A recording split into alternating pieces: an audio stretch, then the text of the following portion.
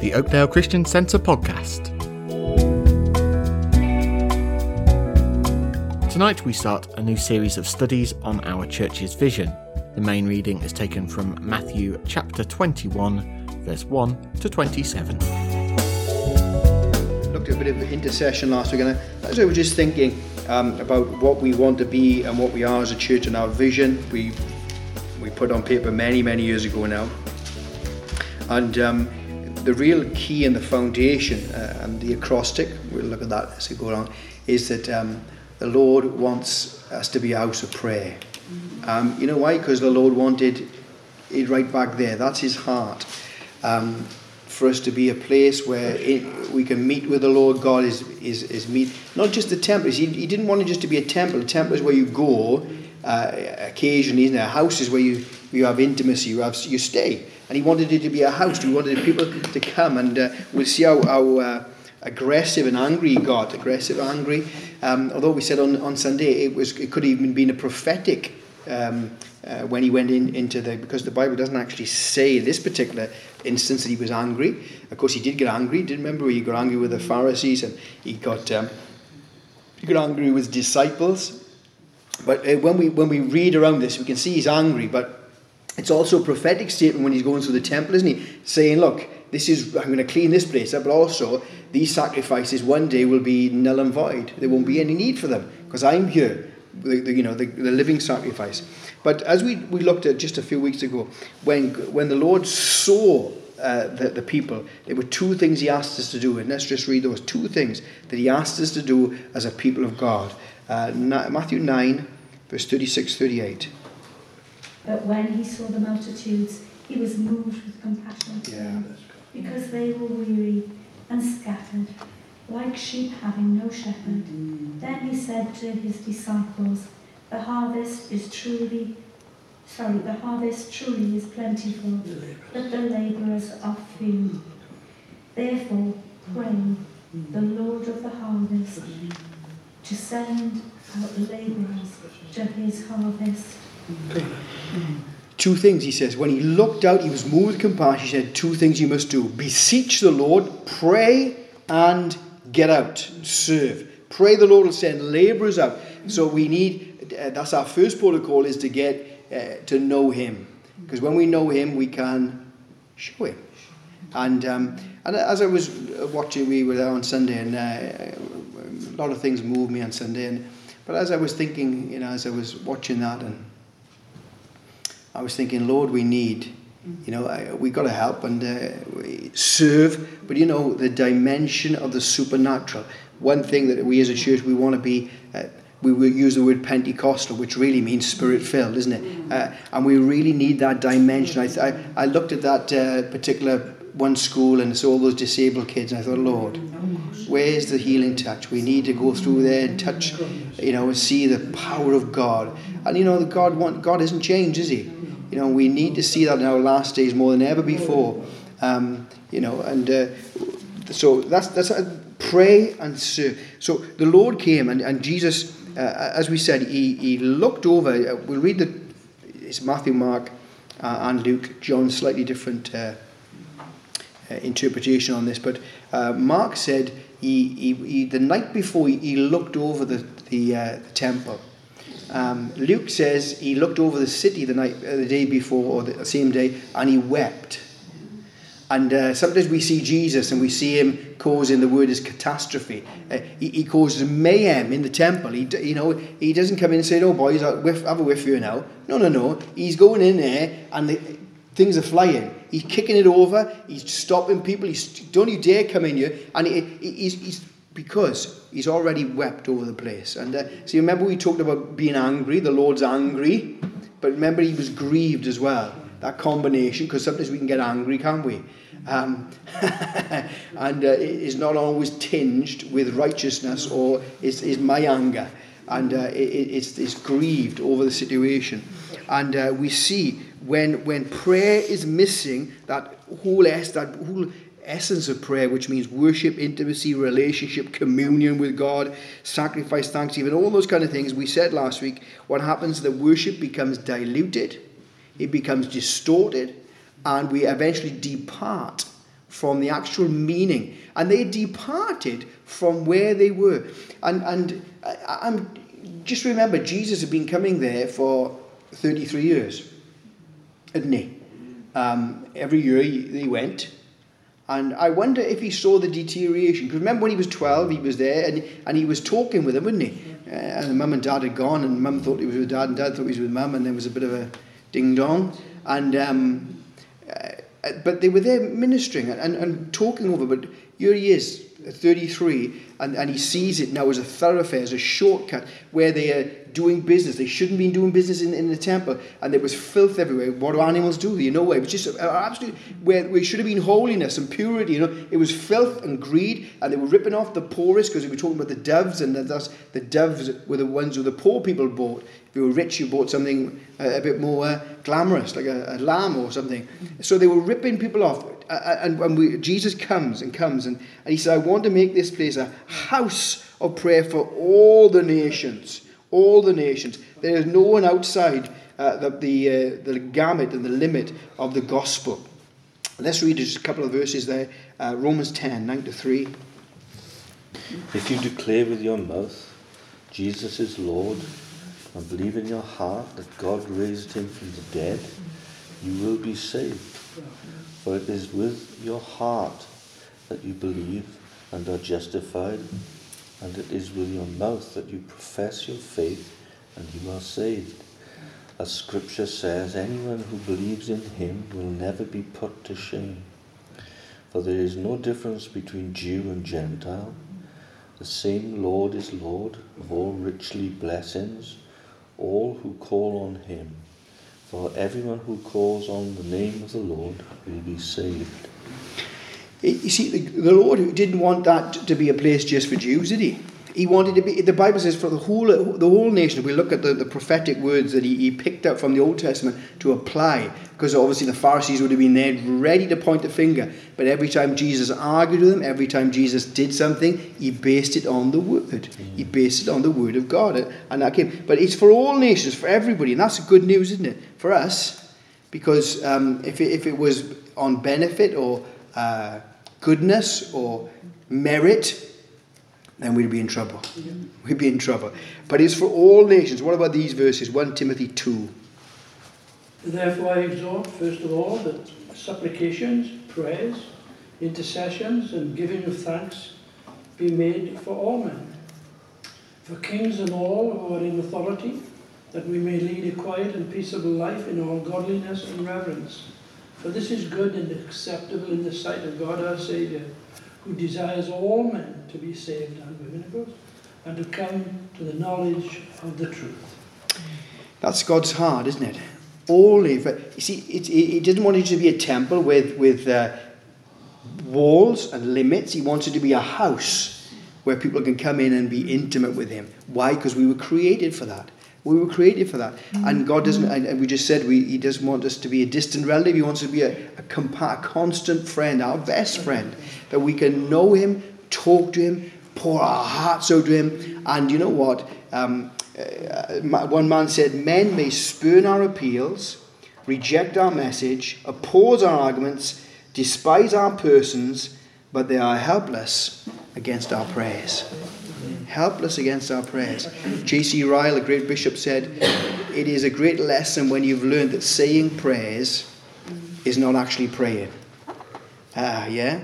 Because we can say prayers, can't we? But that's not actually praying. And all that we know, again, our heartbeat of God, to know him, house of prayer for the nations, where people come in and they know they're going to meet with God. They know they're going to have an encounter with him. Jesus came into the temple and he began to take all of God's word and apply it. Isaiah 56, 3-7. Neither let the son of a stranger that hath joined himself to the Lord speak, saying, the Lord hath utterly separated me from his people. Neither let the eunuch say, behold, I am a dry tree. For thus saith the Lord unto the eunuchs that kept my Sabbaths, and choose the things that please me, and take hold of my covenant. Even unto them I will give in mine house and within my walls a place and a name better than of sons and of daughters. I will give them an everlasting name that shall not be cut off. Also the sons of the stranger that join themselves to the Lord to serve him, and to love the name of the Lord, to be his servants, every one that keepeth the Sabbath from polluting it, and taketh hold of my covenant. Even them I will bring to my holy mountain, and make them joyful in my house of prayer. Their burnt offerings and their sacrifices shall be accepted unto mine altar, for mine house shall be called a house of prayer for all people. There we are. So the Lord is taking hold of God's word, and he's saying, this is what I desire. Even the foreigner and the eunuch, which they look down on, when they are bound to me, when they put their lives in me, what did he say? When they serve me, when they worship me, when they love my name, when they love my covenant, when he's talking about the Sabbath, he's talking about being in covenant with the Lord, they worship and they serve unto me, he said, listen to this now. I will bring them to my holy mountain. They will be joyful in my house, and their sacrifices will be pleasing to me in my house of prayer. So he said, look, even those ones we look down on, you see, they are allowed, if they come to me, house of prayer. It's a place where we meet with the Lord. But as we look in a moment, we don't say that when there's the house of prayer, there's no dilution, there's no departure, there's no distortion. There's a purifying. We'll just come to that in a minute. Jeremiah 7, 3-11. This is what the Lord Almighty, the God of Israel, says. Reform your ways and your actions, and I will let you live in this place. Do not trust in deceptive words and say, this is the temple of the Lord. The temple of the Lord, the temple of the Lord. If you really change your ways and your actions and deal with each other justly, if you do not oppress the alien, the fatherless, or the widow, and do not shed innocent blood in this place, and if you do not follow other gods to your own harm, then I will let you live in this place, in the land I give to your forefathers forever and ever. But look, you are trusting in deceptive words that are worthless. Will you steal and murder, commit adultery and perjury, burn incense to Baal, and follow other gods you have not known, and then come and stand before me in this house, which bears my name, and say, we are safe, safe to do all these detestable things? Has this house, which bears my name, become a den of robbers to you? But I have been watching, declares the Lord. So they knew exactly what he was challenging them with, wouldn't he? The word from Jeremiah, he picks it up and he applies it to those Pharisees. He applies it to what's going on. He said, look, you're relying on religion, relying on the superficial. He said, but you know what? The superficial means nothing because your heart is not right. He said, the temple, they're coming into the temple, yet they're doing all those things. He lists them all, which are just abhorrent in the eyes of the Lord. He said, you're idolatrous, you're living as you want, you're doing as you want. It's religion, it's worthless. He said, you made it a den of robbers. And that's what happens, you see, when the house of prayer is departed from, it becomes secular and sensual. And what happens then, instead of coming and receiving, it rips us off. Because the devil loves that. He wants us to depart into things to be distorted. So instead of receiving, it becomes a den of thieves. It becomes a place where we don't actually receive anything. It's taken from us. John 10:10. A thief comes to steal, kill, and destroy, but I came to give life to this full and good.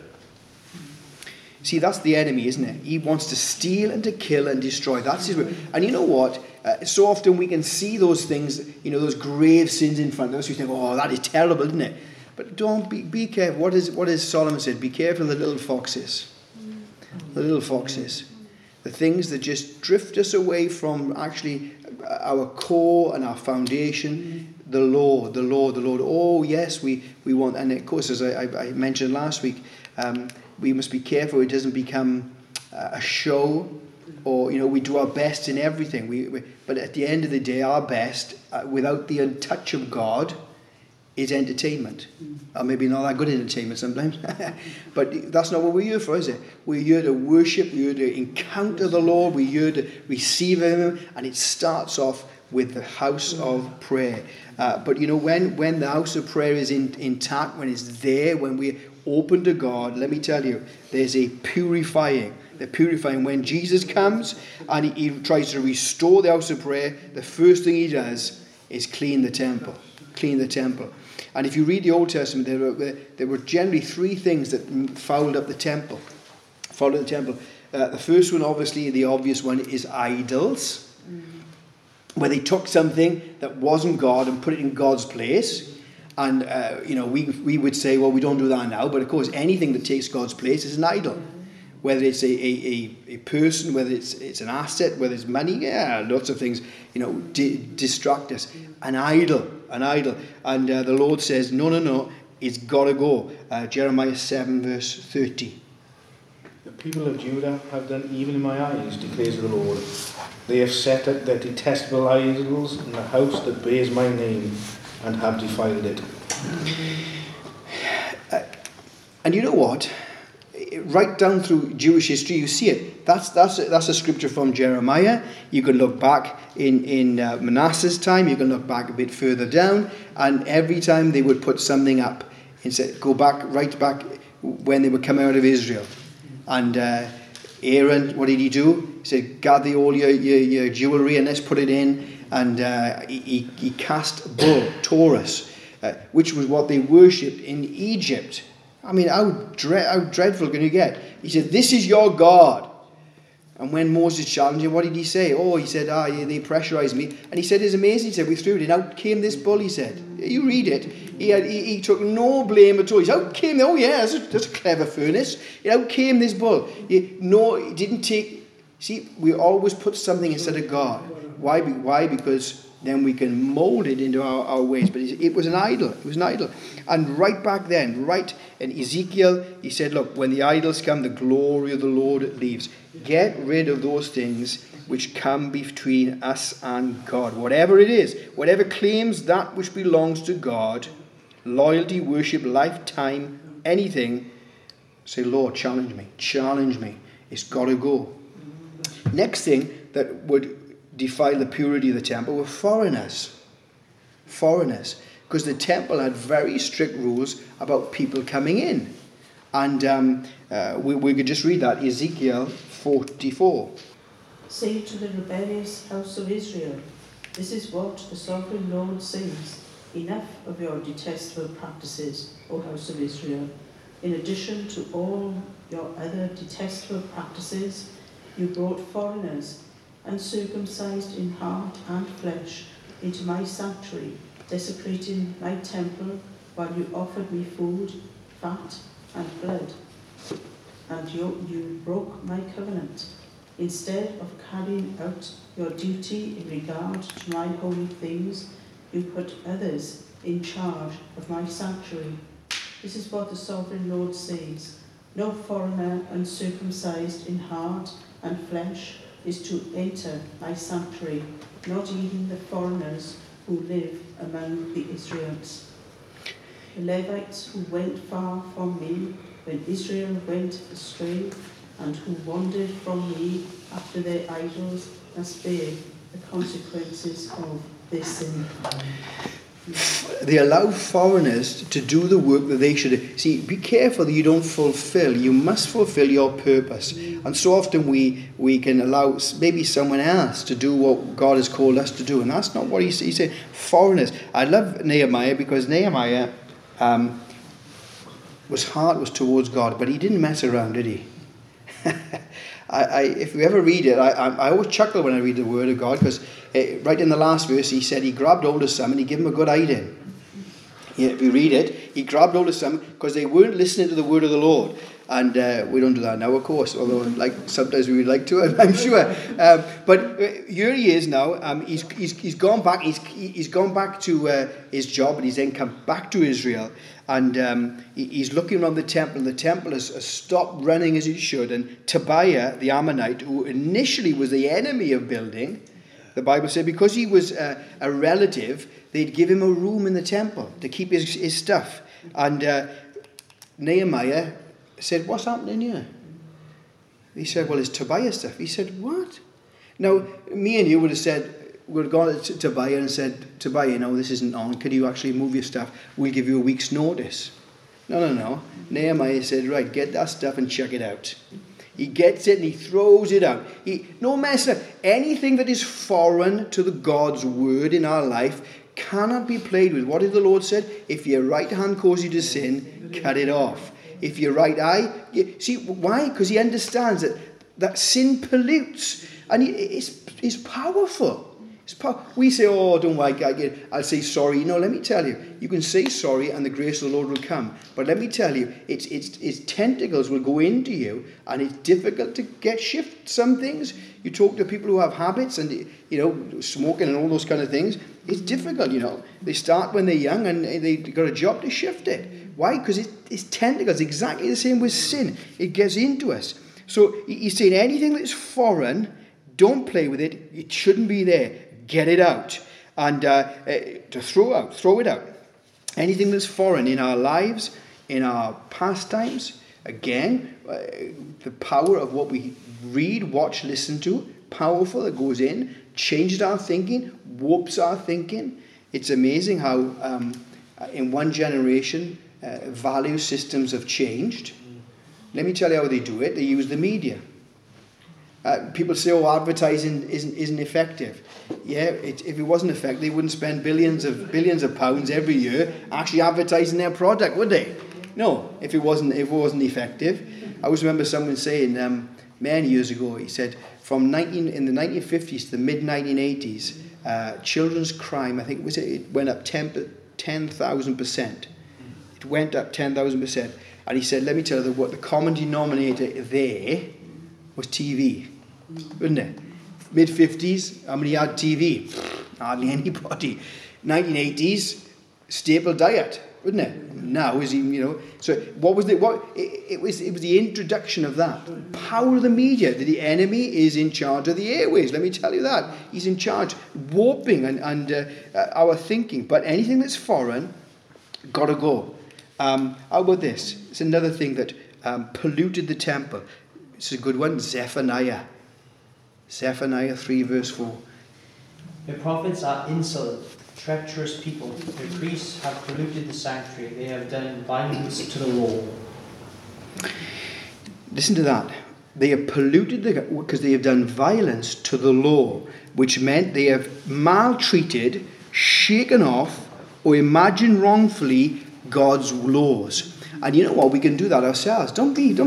We can take God's word and actually use it to justify our ways, instead of taking God's words and actually using it to change our ways. God's word, John Wesley said, and I love this, let the word of God speak to you. If you come with your own perceptions, your own ideas, I can find verses in the Bible that will justify sometimes my behavior. Instead of letting God's word actually tell me, Dave, you need to change that, or that's good, keep going that way, keep on that way. We do violence to the law, and we do that, and we pollute. That's why the house of prayer is such a key. Because when the house of prayer comes, purity. Why? Because you can't stay in God's presence and stay the same. Can you? It's impossible to stay in God's presence. When you're angry with someone, the best thing you can do is begin to pray for them. And you know what? You can't stay angry for too long. Because then you begin to say, Lord, they need you. They might have done some heinous things, but so have we. We may have not acted on those thoughts, but let me tell you, our thoughts are enough to really, bury us. But the Lord says, pray. Why? Because ultimately, we are the temple of the Lord now. We are the house of the Lord. Remember last week we told Zacchaeus, I must come and stay in your house, your whole estate. I must come. And what did John say? John 14, Jesus said, anyone who loves me, who keeps my word, who honors me, me and my Father will come and make our home with him. 1 Corinthians 6, 19-20. Do you not know that your bodies are temples of the Holy Spirit, who is in you, whom you have received from God?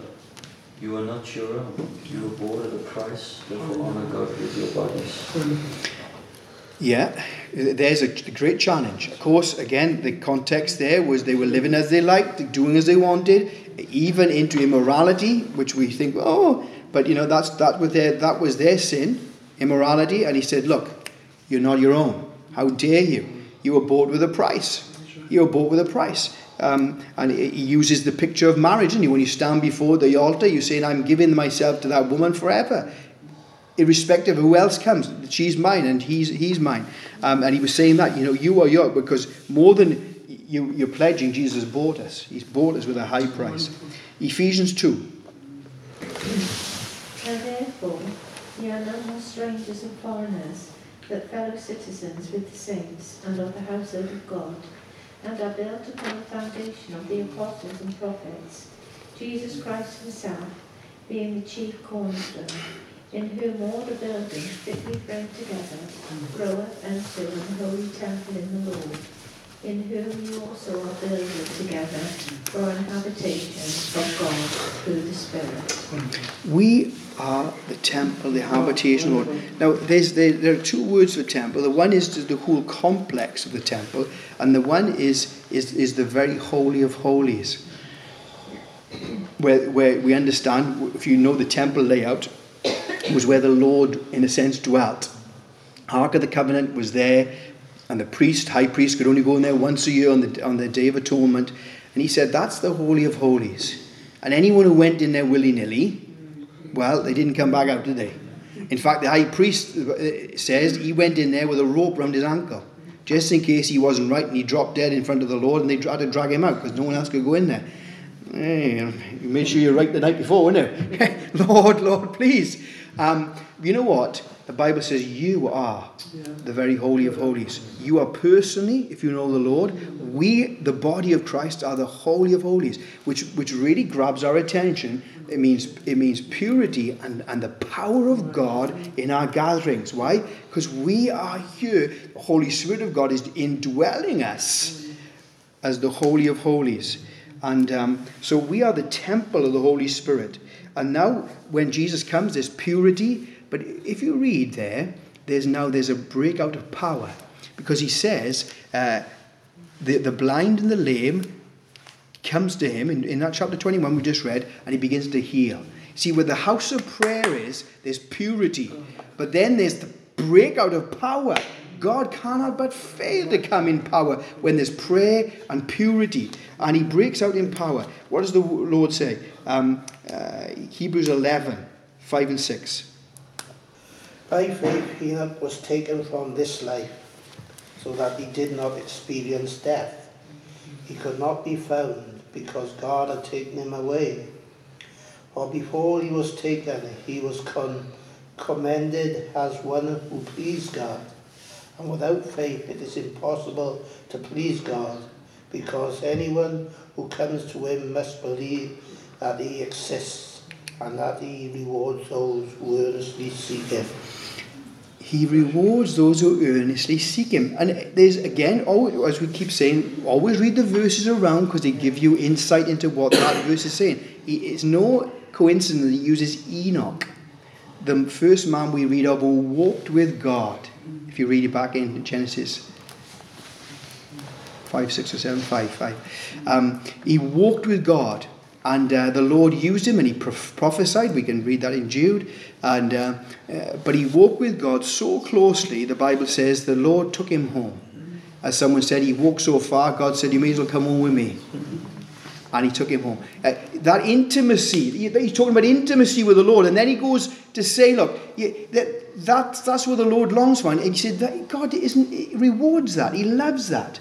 Because you know what? The more we know him, the more we can see how he sees, hear how he hears, and minister God's word. Oh, Lord, help us, help us. There's power then when there's a house of prayer. Hosea 10. Sow righteousness for yourself. Reap the fruit of unfailing love, and break up your unplowed ground. For it is time to seek the Lord until he comes to shower his righteousness on you. But you have planted wickedness, you have reaped evil, you have eaten the fruit of deception, because you have depended on your own strength and not on your many warriors. See, we are a product of our choices, whether we like it or not. And the older we get, the more we realise we are the product of what we've decided many years ago, of the consequences. Isn't that true? It's true. But you know what? The great thing about it is the Lord says you can change that. He said, you have trusted in your own, you've trusted in yourself, you've sown wickedness and you've reaped it all. He said, now it's time to seek me. Now it's time to actually break up the fallow ground in your life, root and branch and stone. How do we plough? Well, come to my, seek me. Seek me. And what happens when we seek the Lord gets his plough and begins to dig into our lives. Areas that sometimes have been left fallow for a long time. And he says, Dave, they're coming up today. And it's hard work sometimes, isn't it? Ploughing and sowing and planting. I know as I do any of that anymore. I never did, actually. I used to cut the grass in the house. Never dug the back garden. I think the boys used to do that, dig trenches. I used to cut the grass now and again. But you know, it's painful. Isn't it amazing? The one year you can take up all those stones in your ground, and next year it's the same amount. Next year, where they come from, isn't it? Where do all the stones come? Where do the weeds come from? You don't have to ask the weeds to grow. You don't have to feed weeds, do you? They just automatically come. And in our hearts, in our lives, you know, you've got to make sure you put the effort in the Lord's presence to make sure there's good ground. So there's prayer. And when there's purity, there's power, God begin to heal. And then there's praise. Oh, the children are worshipping and they're getting excited with the Lord. You know where the presence of the Lord is? Because there's prayer, there's purity, there's power, and there's praise. Go into a church where there's no praise, and I can tell you, guarantee there's a little prayer. There's little power, there's little purity, because there's no prayer. Where there's intimacy with the Lord, we want to praise him. I want to shout. I don't feel like it. No, but God is still the same. I don't want to. I'm going to, because God is awesome. God loves me. That cannot change. That cannot alter. I'm his child, irrespective of what I've done and how I feel. That's something worth praising him for. Let's read those other couple of verses. Mark 11, 15 to 18, the same as Matthew 21, but written by different authors, so you get different perspectives. Mark 11. So they came to Jerusalem, and Jesus went into the temple and began to drive out those who bought and sold and overturned the tables of the money changers and the seat of those who sold debt. And he did not allow anyone to carry wares through the temple.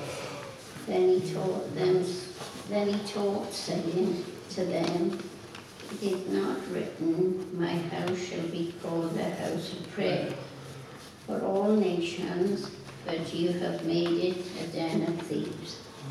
And the scribes and the chief priests heard it and sought how they might destroy him, for they feared him, because all the temple was astonished at his teaching.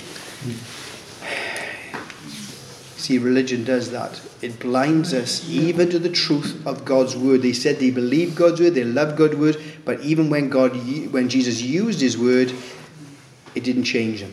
It didn't alter them. Luke 19, I think, isn't it? Jesus went into the temple and began to throw out the people who were selling things in. He said, "It is written in the scriptures, my temple will be a house where people will pray, but you have changed it into a hideout for robbers." Jesus taught in the temple every day. The leading priests, the teachers of the law, and some of the leaders of the people wanted to kill Jesus. But all the people were listening closely to him and were interested in all the things he'd said. So the leading priests, the teachers of the law, and the leaders did not know how they could kill him. So the house of prayer brings purity, brings power, brings praise. Also brings, I got to stay with a P, brings pliability. What did the Bible say? He taught and they hang on to his words. They love God's word. You see, when we're in the presence of God, it brings all those things: purity, power, praise, purpose, his presence, but also a heart that wants to hear God's voice, wants to hear his teaching, and we are pliable in his hand. And the Bible says, Mark 11 says, they were astonished at what he says. They say they hang on every word of his. And you know what? When we love God, when we pick up his word, sometimes we think, but there's always something that jumps out and speaks into our hearts. Every day, something confirms or touches us. And some days, you see something, wow, I haven't seen that before. Why? Because we are longing to hear God's voice. We hope you've enjoyed this podcast. To find out more about our church, visit www.oakdalechristiancentre.org.